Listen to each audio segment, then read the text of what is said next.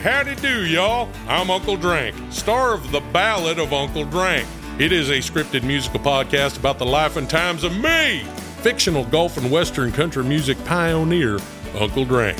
The series also stars Luke Wilson, Brian Kelly, Chelsea Lynn, Kinky Friedman, and Billy Zane as a talking blender named Blendy. You can find The Ballad of Uncle Drank on SiriusXM, Pandora, Stitcher, or wherever you get your podcasts.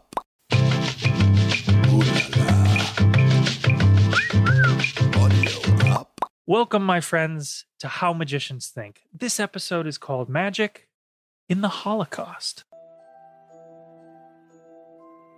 How Magicians Think is my love letter to magic and the best magicians in the world. It's a podcast about what happens when you spend every waking second of your life pushing the boundaries of what's possible. It's about taking the ordinary and doing the extraordinary. I want to take you behind the curtain so that you can see the inner beauty of magic and appreciate the world's most secretive profession in a whole new way. I'm Joshua J., and this is How Magicians Think. Welcome to the show. We've been conditioned to think about magic as just tricks that amuse us, tricks that amaze us. But magic has a transformative power, the power to keep somebody alive. And my friend Werner Reich, there's no other way to put this, is the most remarkable person I've ever encountered. He's 92 now, and he's lived a life that you couldn't make up if you tried. Listen to this from an onstage interview I did with him in 2017. And he explained to me the move. It was the glide. And I didn't have any cards to practice. I spent another year in the camps. I was there till January 1945. Then I was on a 7-day death march to Mauthausen, and then I was in Mauthausen another 4 months, and I nearly died. Every day I practiced that trick in my head, nearly every day when I wasn't in pain. And when I came out of the camp a year later, I bought a deck of cards, and I did the trick flawlessly because I've been practicing for a year. To this day, I am amazed how well I did it. He mentions the glide. The glide is a basic sleight. It's a sleight that you would learn, I would say, on your 4th or 5th lesson of card magic. It's a secret sleight, and I'm not going to tell you what happens exactly, but it happens on the bottom of the deck, and it's something like a bottom deal. It looks like you're taking the bottom card, but you're actually not taking the bottom card. It's a move that can be mastered relatively quickly, but it's a very deceptive move that goes back more than a couple hundred years. Now, Werner didn't end up being a professional magician. I don't think he performed magic even one day while he was in the camps. But this is the differentiator of Werner's story from everybody else. And it provides an essential human element to this story that we often forget. We often think of Holocaust survivors and Holocaust victims as prisoners. And they were prisoners, but they were also curious people. And hearing this story between a magician and a young person curious about magic reminds me, that these people had emotional needs, that they had desires and curiosities, and that the little moments in life had to be passed with something. And why not magic? Now, the crazy thing is that this magician that he learned from, Nivelli, was a magician who made his living doing magic before he was taken to the camps, and who also survived the camps, who also found his way to New York, and who also ended up settling on Long Island.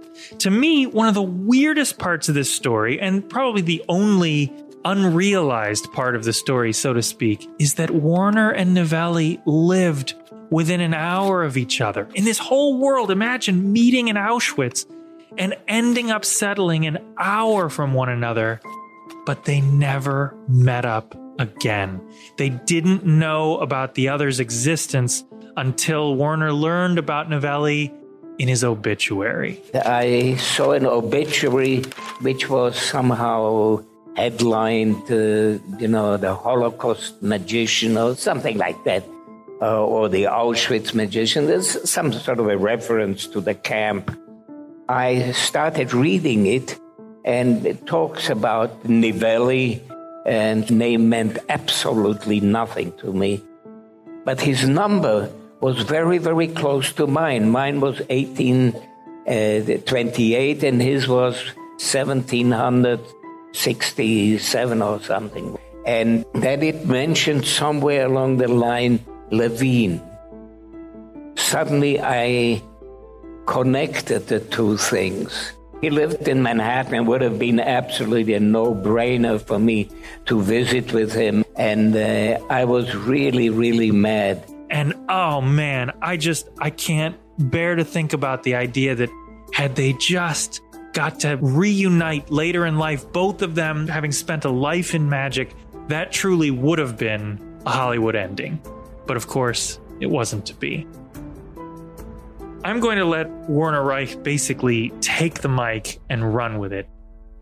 When I was liberated on May 5th by American forces, the camp was surrounded with corpses. I was 17 years old, and I weighed 64 pounds. And then I went back to Yugoslavia, which was stupid, because there were communists there. My family wasn't there.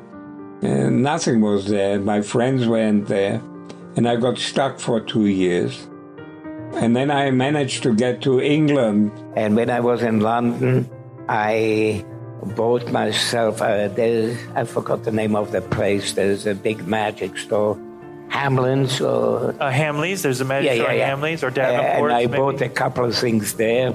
And I bored my friends to tears with these tricks. And then I came to the States and I discovered Tannen's Jubilee. Uh-huh. And for years I went, and this was the golden period of magic. There were people like Slidini and Goshman and people like that. And I took some magic lessons and I got involved in it, and I fell deeply in love with magic. Now, if I would have seen 50 other tricks, they may not have impressed me as much. And I thought I had something unique that other people didn't have.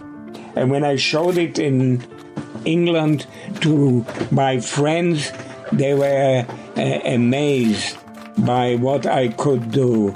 And that encouraged me. So I bought tricks and I performed for them, probably in the most horrible, terrible fashion, because I had no teacher. I had absolutely no magic teacher, and I didn't know really how magic should be performed. To me, it was just a matter of partly showing off and partly playing theater.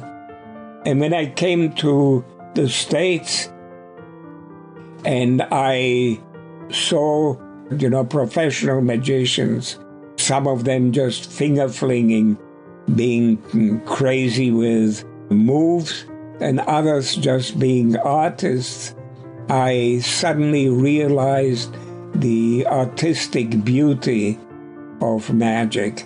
And that's what I appreciate, the storytelling with demonstration, creating a piece of art. The technique, whether it's simple or complicated, is unimportant. But the flow of ideas, of the beauty of it, the taking you into a fantasy world and performing that fantasy world, it's like telling children fairy tales. I was born in Germany, in Berlin, and my father was a mechanical and an electrical engineer. He worked for Siemens.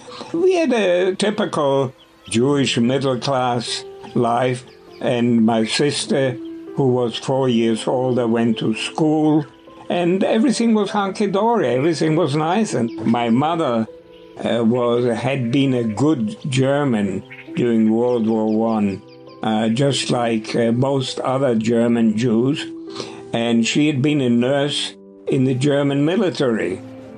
And she saved the lives of a whole bunch of German soldiers. And for that she was awarded the Iron Cross. And with it a citation which said that the gratitude of the fatherland will be with you forever. And she believed it. Warner came from a family that was very German before they identified as Jewish. And that's what made this so hard for Warner and families like Warner. And then in 1933, Hitler came to power. He immediately instituted several laws and rules. Number one, Jews could not work for non-Jewish companies. Jews could not work for universities. Jews could not be teachers. Then there was a law of overcrowding of schools. In other words, if there were too many students, the schools could reject the students. And obviously it was strictly geared against Jews and maybe gypsies or some Jehovah's Witnesses. So schools became free of Jews and other minorities. So my father lost his job because he worked for a non-Jewish company. So we left Germany with extremely little money, and we ended up in Yugoslavia. My father died in 1940. A few months later, 1941, Germany invaded Yugoslavia. To be honest, I didn't know any of this stuff was happening. When I was a child, children were sent out of the room if any serious conversation would occur, and that applied to anything. For instance, I didn't know my father was deadly sick afterwards. I didn't know any of what was happening in Germany or why we left Germany or any of that stuff. And it made me completely unprepared years later when I ended up in the camps. I didn't know what a concentration camp was until I was in one. And when his father died tragically of a health issue, it was just him and his sibling and his mother.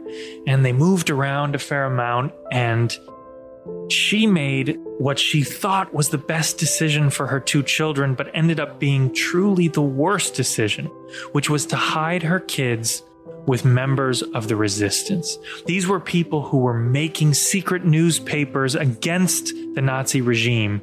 But of course, this made the very place where the kids were being hidden a target. And of course, the Nazis found this secret partisan camp, this secret partisan newspaper, and arrested Warner and his sibling and immediately put them into the camp system. It was one morning, there was a knock at the door, and I think something like half a dozen Gestapo agents, these were the German agents, they came in, and everything that they found in the cabinets they threw on the floor. I was lying in bed, and there was a guy with a big Luger gun sitting over me, and then I wanted to go to the bathroom, and I had to keep the door open, and he pointed the gun at me. And let me tell you one thing, if somebody points a gun at you while you're sitting on a toilet, you don't need a laxative. It works very well. Perhaps the most remarkable thing about the many remarkable things about Warner Reich is his basically total absence of anger. He doesn't hold against his captors and the regime and his bad fortune in his early life. He doesn't take it personally. He doesn't hold it in a place that makes him angry every day. In fact, he uses humor, I can tell, to diffuse situations. Whenever things get a little too serious when I'm interviewing him on stage, or I see somebody ask a question that's really just so painful to even ask, he blows it off with a joke. He'll say, well, we always said be happy at Auschwitz. What do you mean be happy at Auschwitz, Werner? Well, we always used to say. I'm happy that I'm in Auschwitz. If I wouldn't be happy, I'd still be in Auschwitz. So might as well be happy. I remember this, and I'm still using it indirectly in my life. I'm accepting a situation the way it is. If things go bad, I don't throw myself on the floor and cry, oh, woe is me, or stuff like that, or why me? But that's it. Finish. Accept it and go from there on. Any time you spend on the problem is a waste of time. Jokes were very, very, very important because they took you to a different life, to a different perspective of things. You could visualize, we were telling jokes in Mauthausen, lying amongst corpses.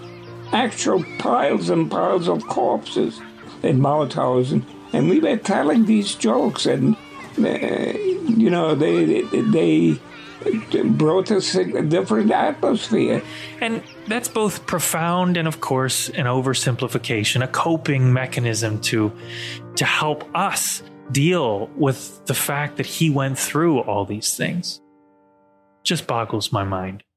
Well, after I was arrested, I was beaten up by the Gestapo in Yugoslavia. And I was lucky that I was arrested by the Gestapo because the Croats, the Ustaše, would have cut my throat. That was their standard punishing method. And from there I was, for some obscure reason, sent by the Germans to Slovenia. And I was there in a jail for 3 days with millions of fleas. And then I was sent to Graz, Austria. And from there I was shipped to Vienna. And in Vienna I was kept in an old synagogue that had been destroyed during the Night of the Broken Glass. And from there I was sent to Terezin. And I was in Terezin, Czechoslovakia, which was an old fortress, for 10 months. I was exterminating vermin, I was making baskets, I was doing all different types of work. 15 years old. I mean, this is a lot for a young kid to go through. What got you through it? What were you saying to yourself? I didn't have the time to contemplate and walk around and say, woe is me, or stuff like that. I knew that, tomorrow this thing is going to be over and things will be back to normal. It's sort of a switch to strictly survival. The idea of that there's injustice in this world and things are not fair or stuff like that never even occurred to me. You learned how to survive under adverse conditions. If you didn't, you saw the consequences. This was particularly true in Auschwitz. If you open your mouth or if you didn't behave exactly, you got killed. I was in Terezin for 10 months, and then, just as a quick aside, Terezin was a demonstration camp demonstrating to the Swiss and also Red Cross that the Germans are not mistreating the Jews. So they had inspections a couple of times a year. They had a problem because there was bad food in Terezin and it was overcrowded. So the bad food they solved by carrying in good food for a couple of days. But the overcrowding they solved by sending transports to Auschwitz and then sending him to the gas chamber. So altogether, 141,000 people had been sent to Terezin, and 17,000 survived, just to give you an idea. But anyway, I was in Terezin for 10 months, and then I got to Auschwitz, and I met Herbert Levine, and then a couple of months later, July 6th, there were 3 selections in one day conducted by Dr. Mengele, and he chose out of thousands of young people, men like me, he chose 89 of us. And all the rest of the people were sent to the gas chambers, the remaining 6,000 out of the camp. We were running for our lives. I've had a couple of selections before that. We were trying to look taller and stronger and healthier. And, we were all skeletons, so to speak. When the war was over, 10 months later or so, there were only 47 still alive out of the 89. So 47 out of roughly 6,000 people. That's all that survived. In Auschwitz, you're in your barracks, and you discover a rather odd person next to you. Can you tell us about how you discovered this person and their strange talent? When I came to Auschwitz, he came on the same transport from Terezin in Czechoslovakia with me to Auschwitz. And we were assigned to a barrack, and everybody could find any place they wanted to, any of the bunk beds. And those of us who were stronger tried to climb up to the top of the bunk beds, because the weaker ones or the extremely strong ones took the lower bunks. So I was up on the top bunk, second from the edge of the bed. There were 6 of us on each level in the bunk. So there were 3 of us sleeping in one direction and the other 3 in the other direction, and we always had a pair of feet in our faces. And next to me there was a gentleman who must have been about 37 or 38 years old. I was at that time 16. And I was very deferent to him because I was taught as a child to honor the elders and to be polite and so on, and that's what I was. And this man turned to me, probably the first person since I've been in the camp, and he was very, very polite and very nice to me. And he introduced himself as Mr. Herbert Levine. Novelli was born Herbert Levin in Berlin in 1906, and he reversed the spelling of his name, Herbert Levin, backwards with some illies and changes to make the word Novelli. After the war, he came to the United States and he opened up a total of 7 magic shops throughout his life. At the end of his life, Novelli performed on cruise ships. He died in 1977. So we became casually friends.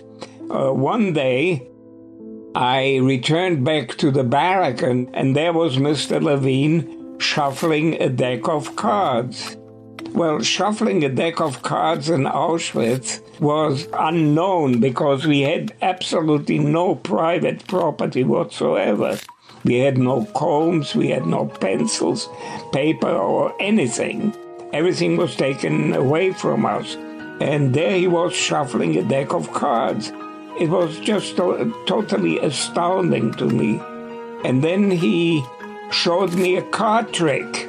And I had never, ever seen a card trick before.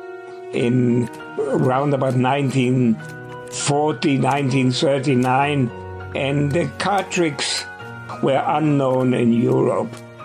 And he showed me that trick and he explained it to me. I want to take a pause for a moment and explain to you why this moment is such a big deal. Here's Novelli, a professional magician. And here's Werner Reich, a teenager, not a magician. And the professional is telling this amateur, this layperson, how he did the trick.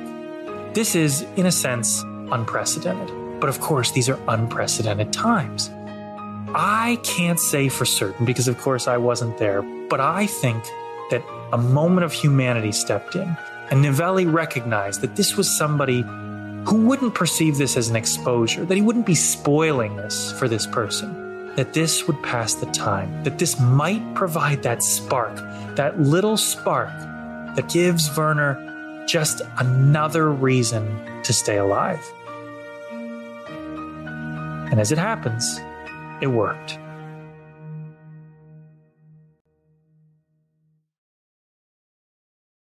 January 19th or so, the Russians were advancing, and we were hoping of being liberated by Russian forces. We heard cannon fire and so on. And then 60,000 of us were given a slice of bread, and we started on a death march. And we went in sub-freezing temperatures for 3 days, and people were just dying. By the time we stopped after 3 days, there were 15,000 dead already. And then we were loaded into open railroad cars in the winter, and we traveled for 4 days from Poland down to Austria, to Mauthausen. I can't recall what happened after the first day and a half. I just passed out. When we arrived in Mauthausen, half the people were dead in the train, and we tried to walk into the camp, had great difficulties because all of us were frostbitten. And then they showered us, and we just collapsed, screaming with pain because all of our feet were frozen, and then my feet started to rot. And after 3 days, there was a Serbian doctor. He cut off my toes on one foot and part on the other foot, and that's how he saved my life. But then the SS all disappeared. They were either escaping or they were put into the German military, to fight, which was a huge disaster because we had no food. We ended up getting a tablespoon of moldy bread a day. And I carried that trick in my head for the next few years because I had no access to cards. If he would have shown me 5 tricks, probably would have created utter confusion. But he carved this trick into my brain, which was empty of all other tricks. And so it was a unique one-time experience. And it's called a glide. And it's a standard move. It's not enough to make a trick out of it, but it didn't make any difference. For me, it was an introduction to magic and introduced me to the possibilities. And it was a very, very simple move. It was consisted of 2 parts. Number 1, forcing a card, which he didn't explain to me, which I learned years later. And the second one, taking the second card from the bottom and pretending to put the bottom card out, but actually pulling the second card out. It was a total revelation. I was liberated on May 5th by American forces. All in all, I cannot complain. No, seriously, life has been good to me. When I compare myself to all the people who died, when I compare myself to all my friends who died, my mother who died, I had a lousy bunch of years, but at least I'm still alive. What makes this story so remarkable is that it once again frames magic in a larger context. We've been conditioned to think about magic as just tricks that amuse us, tricks that amaze us. But magic has a transformative power, the power to keep somebody alive, the power to keep a thought in a head until a year later when you can buy a deck of cards in London and try that trick out. It leads to a lifelong passion and brings purpose to someone's life. The biggest thing that I like here is the feeling of brotherhood amongst people. They're willing to share. There's a certain love amongst magicians, which Novelli showed me. Magic can't be contained. It can't be stopped. Not on a stage, not in a concentration camp, not anywhere. That's it for this episode of How Magicians Think. In the next episode, what do you believe? This is an episode that does a deep dive on the strange relationship between magic and pseudoscience, the role magicians have played in debunking all the quack science in the world. And let me tell you something. In these current times we're living in, we need this episode more than ever. I speak with experts. I recount strange parts of quack science and magic history. It's going to be a blast. I'll see you there. If you've enjoyed this episode, make sure you follow it on your favorite podcast app, and don't forget to fill your friends' lives with magic by clicking that share button inside the app. If you'd like to find more information about me, or my career, or my book, How Magicians Think, or my tour, you can find all of that at joshuaj.com, and I'd love to hear from you. Until next time, I'm Joshua J, and this is How Magicians Think.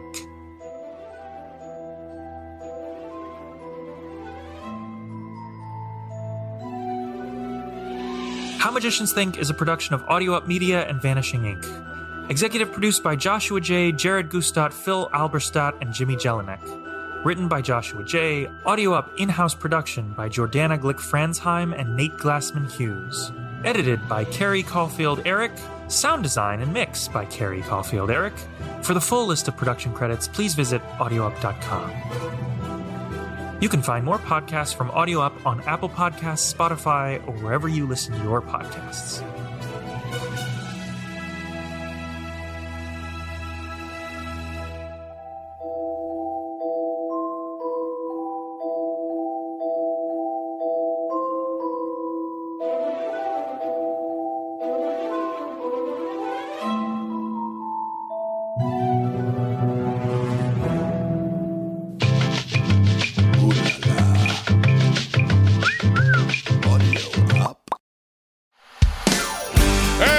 Howdy do, y'all. I'm Uncle Drank, star of The Ballad of Uncle Drank.